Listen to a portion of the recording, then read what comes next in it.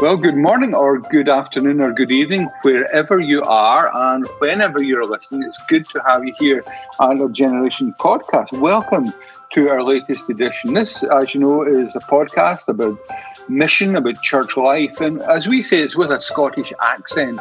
But my guests today do not have a Scottish accent, although I am detecting an increasing Scottishness, a Scottish brogue coming through in their accent. So my guests today are Elijah and Jesse Brooke. Welcome. David, thanks for having us. Yeah. This is exciting. Yeah, I'm very excited to be a part of it. Excellent. It's a pleasure. Let me just tell the good folk out there who you are. Elijah and Jesse are working with Cornerstone, which is a church plant here in Edinburgh. And they're also working with AT3. Now, I imagine that most of you have no clue what AT3 is, but by the end of this podcast, you will.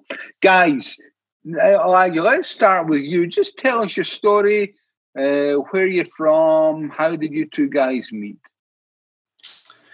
Yeah, so I am from a place in the United States called Ohio, the great state of Ohio. I was raised outside of the city of Cleveland, about half an hour away. Until we had moved to Scotland, I lived there my whole life. Born into a wonderful home with wonderful parents, have a younger brother, and raised in the church. My parents are very faithful. They're very dedicated to Christ's church and their faith, and they raised us like that. So being raised in a Christian home from a very early age, doing family devotions together from Scripture, being taught how to read the Bible, how to study the Bible. My parents felt that was very important, and I think they were right. And I owe a lot of what I've learned and what I've come to understand about the Scripture and about faith from them. So I'm very grateful for them. Can I ask you, I'm just going to butt in here, that do you think that's an advantage or a disadvantage in ministry in secular Scotland, having been brought up in an evangelical house in Ohio? That's a great question. I think it's a little bit of both, to be honest. In one sense, it could be a disadvantage in the sense that is my life, my world. Church has been a huge part of my world. And when that's the case, especially in the United States where, there's so many people that are like you. I mean, I even went to Christian school, which is, I know, a foreign concept for a lot of people in Scotland and in the UK. You don't really have that. But the broader evangelical world makes up most of your life and most of your experience. And so then having to exist outside of that world takes some effort. Mm-hmm. And so coming to Scotland, to secular Scotland, and having to learn and adjust to where, the majority of my existence and my culture isn't the norm, and having to adjust to that. It's okay. Can I ask, has your worldview ever been challenged and sometimes maybe even shattered? Oh, absolutely. Yeah, I can. Even going to university was a challenging experience. It's a Christian university, but from a different theological tradition that I had grown up in. And then, even going to a Christian university in America doesn't guarantee that everybody's a Christian. And so whether it's through athletics or social life, I had a lot of things challenged, a lot of things shattered, even to the point where what I have been taught my whole life, is it real? Is it true? And so definitely moments of frustration, even moments of doubt, moments of wrestling. Mm-hmm. So I think that's helped a lot, but yeah. Okay, that's good. I mean, this is our first ever couple podcast. So Jesse, can you tell us that story? Where are you from? Are you Ohio? Were you raised in that evangelical bubble as well? No to both. I was raised in a different state called Michigan, which is a little bit to the side and above Ohio, so not far, and the vast country of America, but definitely different. And I was not necessarily raised in the evangelical bubble. My family would call themselves Christians, but in America, and I'm sure at one point in Scotland, in the trend on how Christianity has been raised and has fallen and all of that, there's very much a cultural Christianity where Christianity in the church are very much in tune with the culture, but that also equates to, if I'm a good person, if I am a morally good person, that equates to I'm a Christian, and there is no relationship with the Lord. And I would say that's what I grew up in. My mom grew up in the church, and my dad grew up Catholic. And when they got married, those two worlds collided, and we grew up knowing God was real, and we went to like church camps in the summer. And so it's not that we were educated, but it was not a big conversation in our house, but we were raised on those morals, but never a relationship with the Lord or Okay, so how did that change in your life? Yeah, so when I came to Christ and accepted him as my savior and started learning about what it looks like to be a follower and a believer, and actually developing that relationship with God and learning about him, I was in high school, so I was, I think, roughly 16. And it was a process of, there was a lot going on in our family, and a lot of heartache taking place. I'm the oldest of 5 kids, so that also puts a pressure. Well, how did you hear the gospel? How did you hear about Jesus and the need to be born again? Yeah, I was on a sports team. I was playing basketball, and there were girls on my sports team during that time who saw what was taking place in our family and kind of came alongside me and invited me to their Bible study. At the time, I had really new concept. I thought it was just a group of girls getting together. And it was that friendship and community that kept me going back. And then that's how I heard the gospel, was in that time. Mm-hmm. And Elijah, did you have that kind of dramatic conversion experience, whether it was either instant or over a few weeks or months, or again, was it from birth, this gradual growing into faith as a covenant child?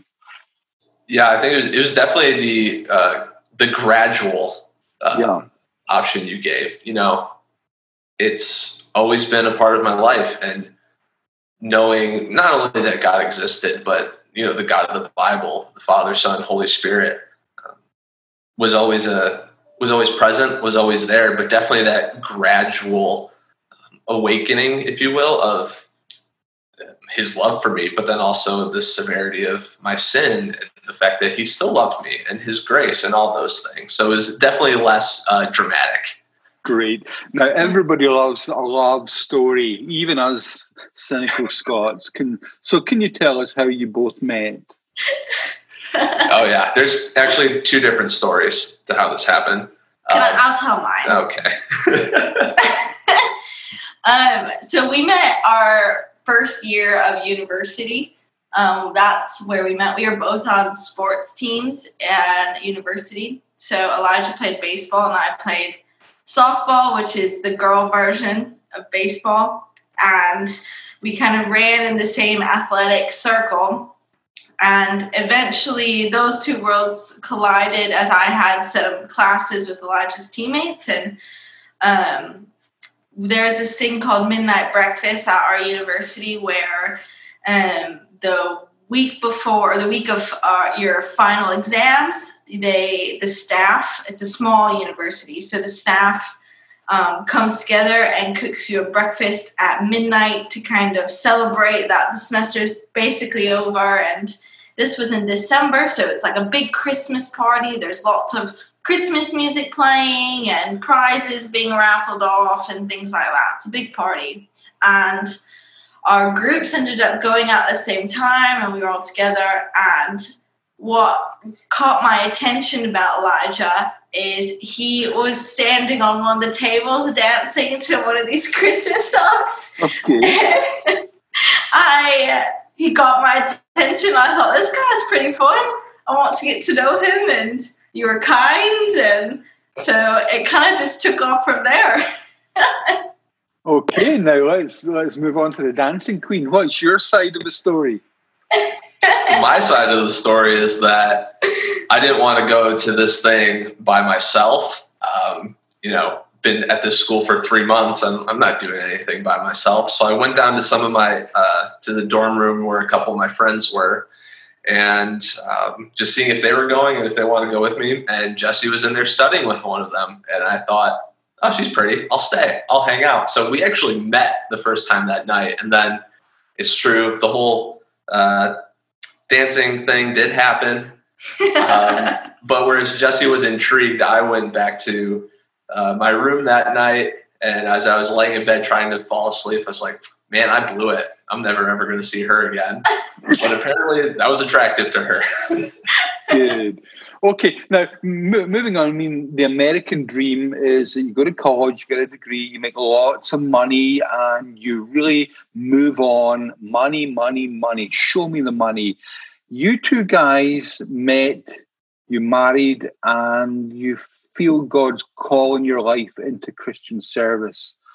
How can you explain that the American dream for you is different to that of the average American? Yeah. There's this interesting thing that's happened with the church in America, where I think a lot of times the American dream creeps in to what we think is Christianity and becomes part of it. And so for us, the American dream isn't necessarily life, liberty, and the pursuit of happiness. Our American dream, even if you can call it an American dream, is we want to serve Christ in his church. And that doesn't know nation, ethnicity, language, or geographical boundaries. And we just want to see people come to know Christ. We want to see Christ Church grow. We want to serve the church. We want to help people grow in faith and grow in trust in the Lord and grow together in doing that.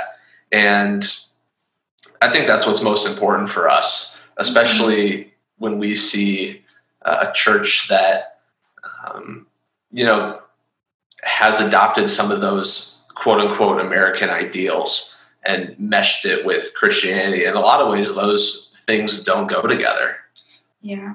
I think a lot of it too is just what the Lord does on your heart. Elijah studied theology in college, and I studied social work. So even from the beginning, the Lord has laid on our hearts of we want to be serving people, and we love being around people and love relationships. And that started from very early ages. That is part of how God created us. And over the course of time, his plan is just unveiled. Mm-hmm. And he's the one who really turned our eyes to that, coming to Scotland and serving in this way, serving the church in this way. It was never on our radar until we came in contact with AT3. And from there, it's just exploded in our hearts, if you will, of the Lord's really moving us in that way. Yeah, can I ask, before you were married, did you guys talk about a ministry trajectory? Was that kind of part of the prenup? Yeah, we talked about it. So the whole time we were dating, Elijah, his summer jobs were always ministry related. So you went all over the States for different internships or apprenticeships. But it wasn't until our first year of marriage where you actually took a residency at a local church. And I think before we got married, we didn't think that we'd be in the local church. We thought we'd be in different missions that are separate. But related. Yeah. So we knew it was always in the picture. Yeah, definitely. Mm-hmm. Definitely. Right. Can you tell us a little bit about AT3? What is it? Yeah, so AT3, it stands for the Alliance for Transatlantic Theological Training. So quite a mouthful, which is why we call it AT3 for short. And what it is it's a partnership, it's a training program, and we have a few different programs you can choose from. So Elijah and I we're part of the 2-year apprenticeship that AT3 holds, which is you come over to the UK for 2 years. And the partnership part comes in there because there's been over, hundreds of years, there's been a relationship between America and the UK church. And so we want to keep building on that. But also, the UK, as you know, is a much more secular culture than America. But America is moving in that direction. So what better partnership than to learn together on these things? So the 2-year apprenticeship is either a couple like us or individuals come over and you're here in the UK for 2 years. You get placed in a church. And you are an apprentice in that church. So you're learning practical ministry by being on the ground, serving in the church. But you're also going to school. So Elijah is going to get his master's in theology at Union in Wales. And he will finish that in 2 years. And I'm doing BC UK, which is Biblical Counseling UK. So you get both sides of the training, the actual on-the-ground, face-to-face in ministry, but also the education of that knowledge and growing. This also helps with the local church in the UK because we want to be very careful that it's not America comes in and tries to save the day. That's not helpful to anybody. And so it's also an opportunity for churches to partner with AT3. And if they choose to partner with AT3, part of it is you get an apprentice for 2 years, but that gives you some extra space to start focusing on younger guys or girls in your church to start raising up for ministry. So that's the 2-year apprenticeship. And at the end of it, you could either end up staying in the UK or you can come back to America and you're better equipped to do local church ministry in a secular culture. Great. So as a couple, I mean, is AT3, has it been a good fit for you guys? And if so, in what way? Oh, absolutely. We love AT3. We love what it has to offer. So our first year of marriage, we had spent time at a local church in Cleveland, Ohio. And, you're looking at the options of what's next after a year. And at that point, we're both 23. We're both really young. And so a lot of churches in America won't hire us for a majority of positions because of our youth. But then we also don't have a seminary degree. And that's what a lot of churches here desire as well. And so it was find a church ministry job, which they're few and far between, or go to seminary, which in America takes a very long time and costs a lot of money. And here came AT3. We discovered them and we're like, oh, you can do both. And oh, you can do it in this really unique environment in the United Kingdom, something that is foreign to us in just general culture, but also the status of church in the culture. And it's been such a great fit for us. We love the experiences that we've had. We love living in Scotland. We love you guys. We love Cornerstone. And it's just been such a great fit to us. And we will tell anybody who is in our shoes that they should at least look at it. Yeah, it's a great experience in the sense of you can't actually, it's hard to see your own culture if you've never been away from it. Yeah. And I think stepping into a different culture opens your eyes to a lot of things. It humbles you, it grows you, it stretches you a lot. And that challenge is, the Lord is growing you and drawing you to Him. And I think we have learned some amazing things that we wouldn't have. Yeah. We had an American working with us once, and I remember week 1, he said this amazing thing. He said, "You only get the truth in Fox News. If you want to see life as it is, that's where you get it." And I guess someone would maybe say the same about CNN, but that's just life is not real. What's the difference that you guys have seen between the USA and Scotland? We both speak English, kind of, and we kind of look the same. But, the differences are there. Tell us what you think they are, especially in the church and in the wider culture. Mm-hmm. Yeah, so wider culture-wise, America is very driven by success and immediacy, and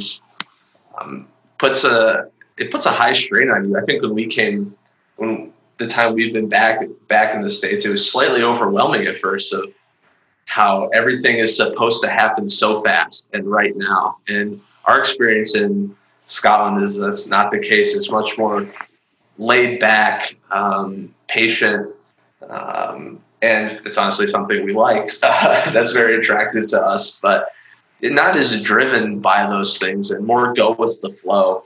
And I think that definitely creeps into church in a way. I can think of, again, going back to this growing up in the evangelical bubble, if you will, that if you were to tell someone, a friend, for instance, about Jesus and evangelize to them, and they didn't become a Christian on the spot, there's almost like this frustration, like, well, how didn't they do it?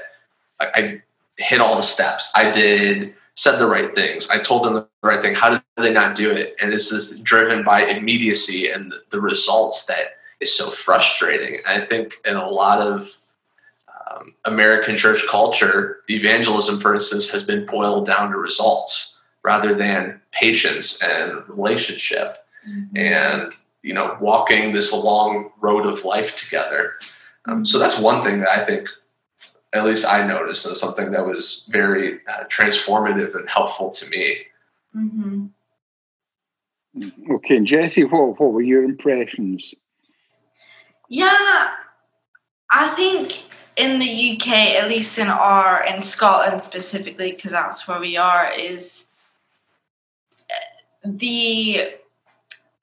especially in the church, you have to start with a relationship, which I love that part. I think there's no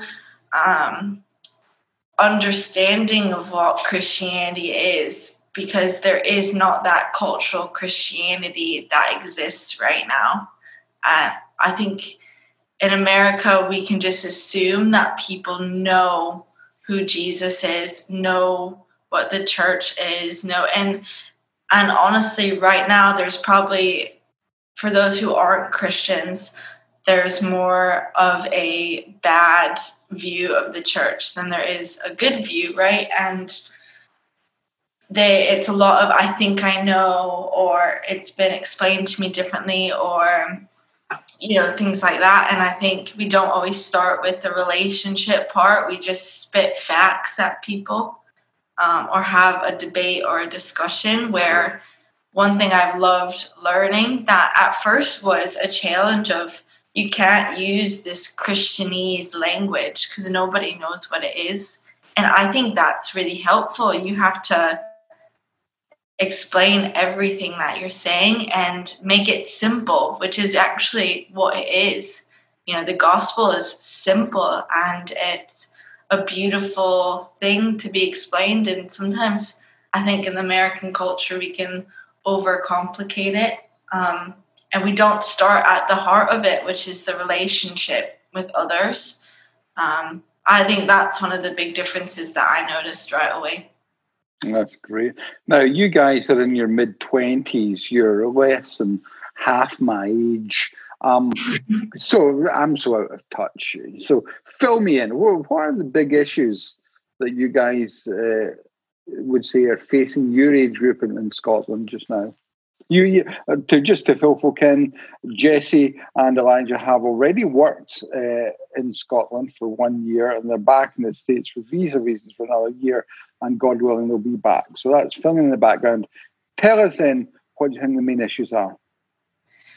Yeah, you saying that is, we're obviously still learning a lot on both sides of it, but I think what's facing our age group a lot right now, Elijah and I have actually been talking about this a lot in the past few weeks and the past year or two, is a lot of it is around the sense of belonging, of not knowing where we're supposed to belong or where we belong, or there's so many options out there.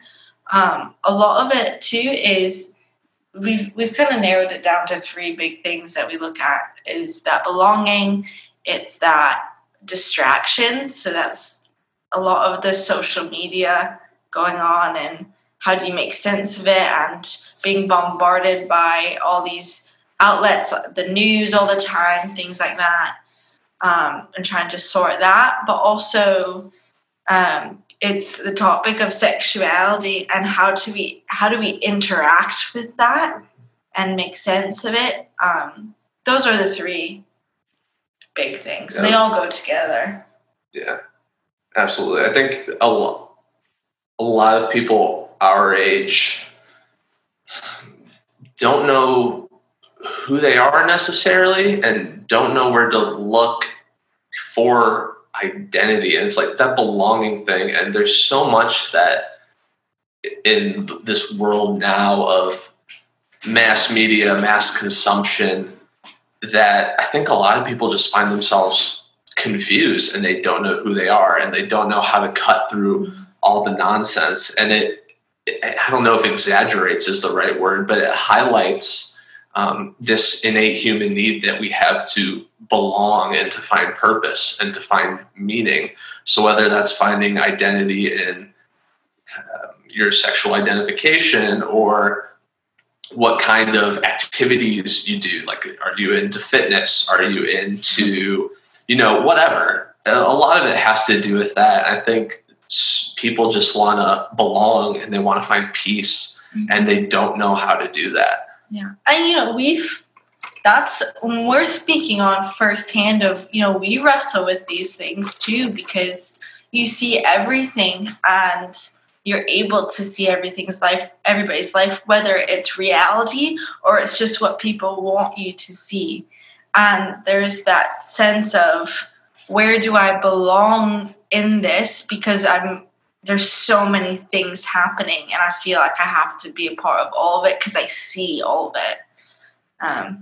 Yeah, I think those are huge.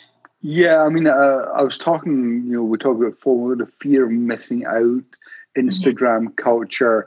Is it realistic to tell kids to just spend less time on their phone? Or how do you deal with it? Do you lead people to a higher rock? Tell me what your thoughts are. Yeah, when it comes to social media and technology, Jesse likes to highlight the positives on those things, and so I'll let her talk about that. I am definitely more negative on things like, even though I participate in it, but it's such an easy thing to do, and to just to sit on your phone, to log on to something else, to just be on it and not even be doing anything, whether you realize it or not. And I think it just gets to this idea of distraction. It allows us to distract ourselves. And sometimes maybe we just need to take a break and relax and disconnect. But in the same way, social media, I think we think it connects us.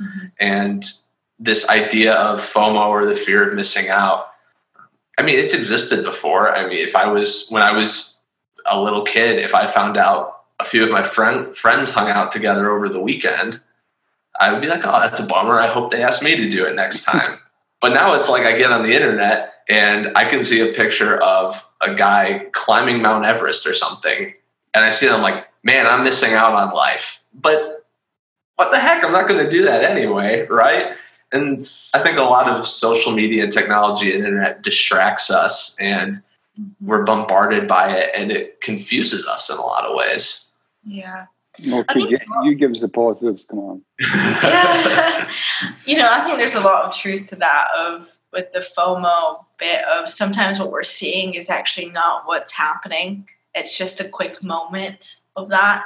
I also agree with Elijah saying on a lot of those things of belonging falls into that. But on the other side of it is it's not going anywhere. It's become a very big part of people's lives, and being somebody who lives so far from family, I enjoy it because I get to see like what my siblings are up to and, be able to connect with them in that way and then see what we're up to. So I like it for that. I think there's good in that. I also think, it's not going anywhere. So how do we interact with this in a positive way? Everybody is on Instagram, especially our age group, right? And so, at Cornerstone, we talk a lot about sharing good news with other people. And we need to be prayerful and discerning on how we best use that. So we can be sharing good news. This can be a good vessel for the gospel if we are thinking of it that way. So when it comes to like our age group or kids younger than us, I think it's all about having these conversations of, what do you see and being examples on how to use it. But I think we shy away sometimes from the conversations of what Instagram is all about and what's real and what's fake and being honest with ourselves. So I think we have to interact with it because it's here and it's a part of culture. But we do have to be having those conversations and being discerning and examples of what's good ways to use it and look at it. Great. Okay, let's move on. What are you guys reading at the moment? People are always interested in that. Currently, I'm ashamed to admit this. I'm reading the Harry Potter books for the first time. Wow. I know. Read before you were born. They were huge growing up, and I totally missed it. And I'm ashamed to say that. I'm enjoying them. Well, Harry Potter's an Edinburgh boy, isn't he? He is, exactly. So, like being there, it's like, no, I have to. Jeez, I'm missing out on something. So I'm reading that, and I'm currently also reading Martin Luther's Bondage of the Will for the first time. Really enjoying that. Jessie laughs at me because she's like, I'm not reading that. You can go ahead. I didn't really start reading until I met Elijah. And so my dive into the reading book world is still quite new. But for me, there's a book series that some people know called the Mitford series by an author called Jane Karen. I was like Karen. And I love those. So it's called the Mitford series. It's very good storytelling. Anyways, so those are my go-to like light reading. But I've also started reading a book called Delighting in the Trinity by Michael Reeves, which is very, very good. So it's kind of a mix for both of us. Mm-hmm. Great. And do you ever listen to podcasts? Way too much. And the silence there, I thought for a minute you said, no. Elijah, what do you listen to? Obviously, Generation Podcast. Obviously, Generation Podcast. I will admit that wholeheartedly and gladly. Let me look. I'm going to look at them. Because, again, it's way too many to even remember. And the vast array of subjects is frankly embarrassing. Let's see. There is, for people interested in like theology and culture, there's a podcast called Mere Fidelity that I really enjoy. Typically, there are 4 hosts. 2 of them are American, and 2 of them are actually from the UK. So you can get a little bit of both cultures there. I really enjoy that. This is really nerdy. There's a podcast called The History of the English Language. It's fantastic and interesting, but that's not for everybody. Those are 2 podcasts right now I really enjoy. So do you listen to them in the car or walking or like anywhere? I listen to them in the car. I listen to them walking. My parents currently have me mowing their lawn, so I listen to them mowing the lawn and doing yard work like that. So I really need to cut back on it, I'll be honest. There is no place that you don't listen to. I mean, Elijah will listen to them in the shower. So no place that's off limits for him to listen to podcasts. Are you a podcast person? Are you more relational? You just like hang out with people? I'm much more relational. But I do listen, I do listen to Generation podcasts, and I listen to, there's one that's like what I really enjoy reading when I'm out, or listening to when I'm out walking and hiking. Elijah and I really like being outdoors. So there's this podcast called The Dirtbag Diaries, which is all like outdoor adventure stories told and like by the people who have actually experienced them. So but that even is like a relational bit of like hearing people's stories. So right, it's more about like the human experience. It just happens to be about outdoors. Yeah. Now, I'm interested. I mean, as I say, you had to go back really quickly to the US because of visa issues, and I know that at the time that was a huge disappointment. I've just come out of a meeting just now about COVID, which, to be frank, it was a little bit depressing because a few of the people were, I mean, I'm pleased for them, but they were reporting unbounded positivity. You know, the numbers in their church were up, the money was up, everybody was thriving. It was just, their story was amazing. Paradoxically, that got me a little bit down. Yeah, I know that the visa situation was a disappointment to you, but can you just, in our closing time, just the two of you reflect on that, how you processed the initial disappointment and how you look at it now? Yeah, that's wonderful. I mean, obviously, it was a huge disappointment for us. It was crushing, and we had no idea that we would run into the issues that we did. They were totally unexpected, and we got blindsided. And obviously, there's this initial period of grief and mourning almost, because it's what's going to happen next. We have no idea.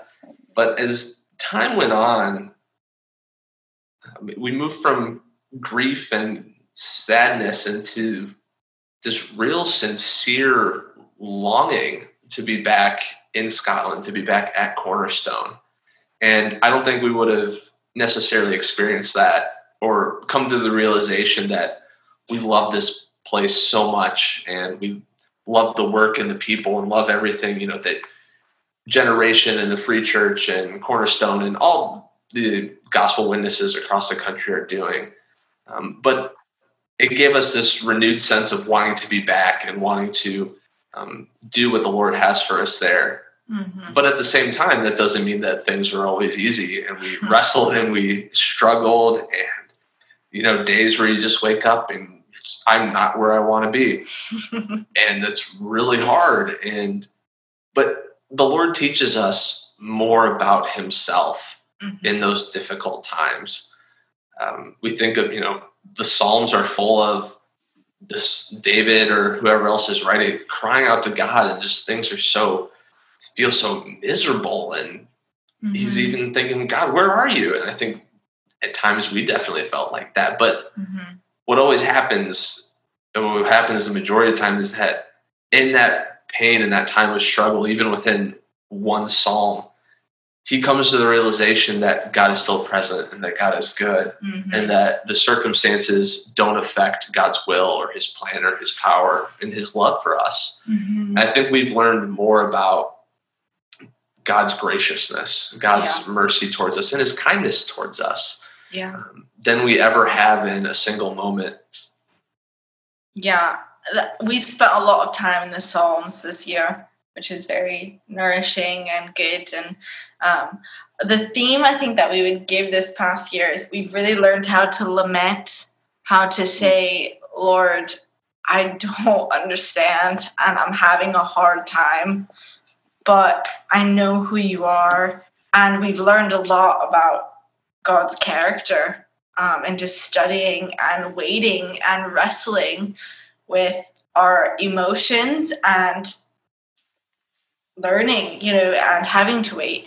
And that has brought us full circle to, which I'm sure we will go through again in life. And we all have seasons like this of just asking hard questions to ourselves and to other people, and coming down to say, whatever happens is in God's will, and there's no better place to be. So whatever happens, it's what God intended, and that's amazing still. And you're going to be taken care of and loved. And so that it's been a lot of learning and a lot of grace. And we're very thankful, though it's been hard for this year, I think, at the end of it. Mm-hmm. Wow. Well, Elijah and Jessie, thank you so much. And I hope the folk have enjoyed listening into our conversation and maybe think about the themes that we've raised. If you want to know more about AT3, then have a look on the web. I know that Elijah and Jessie are moving on towards their funding target. This is not a fundraiser. However, if you've got a few spare dollars, then please get in touch with me, and I will keep it and not give it to them. No, seriously, if you want to join this project, just get in touch with me, and we can put you in touch with Elijah and Jessie. Elijah and Jessie, thank you for our conversation, and we wish you every blessing in the future.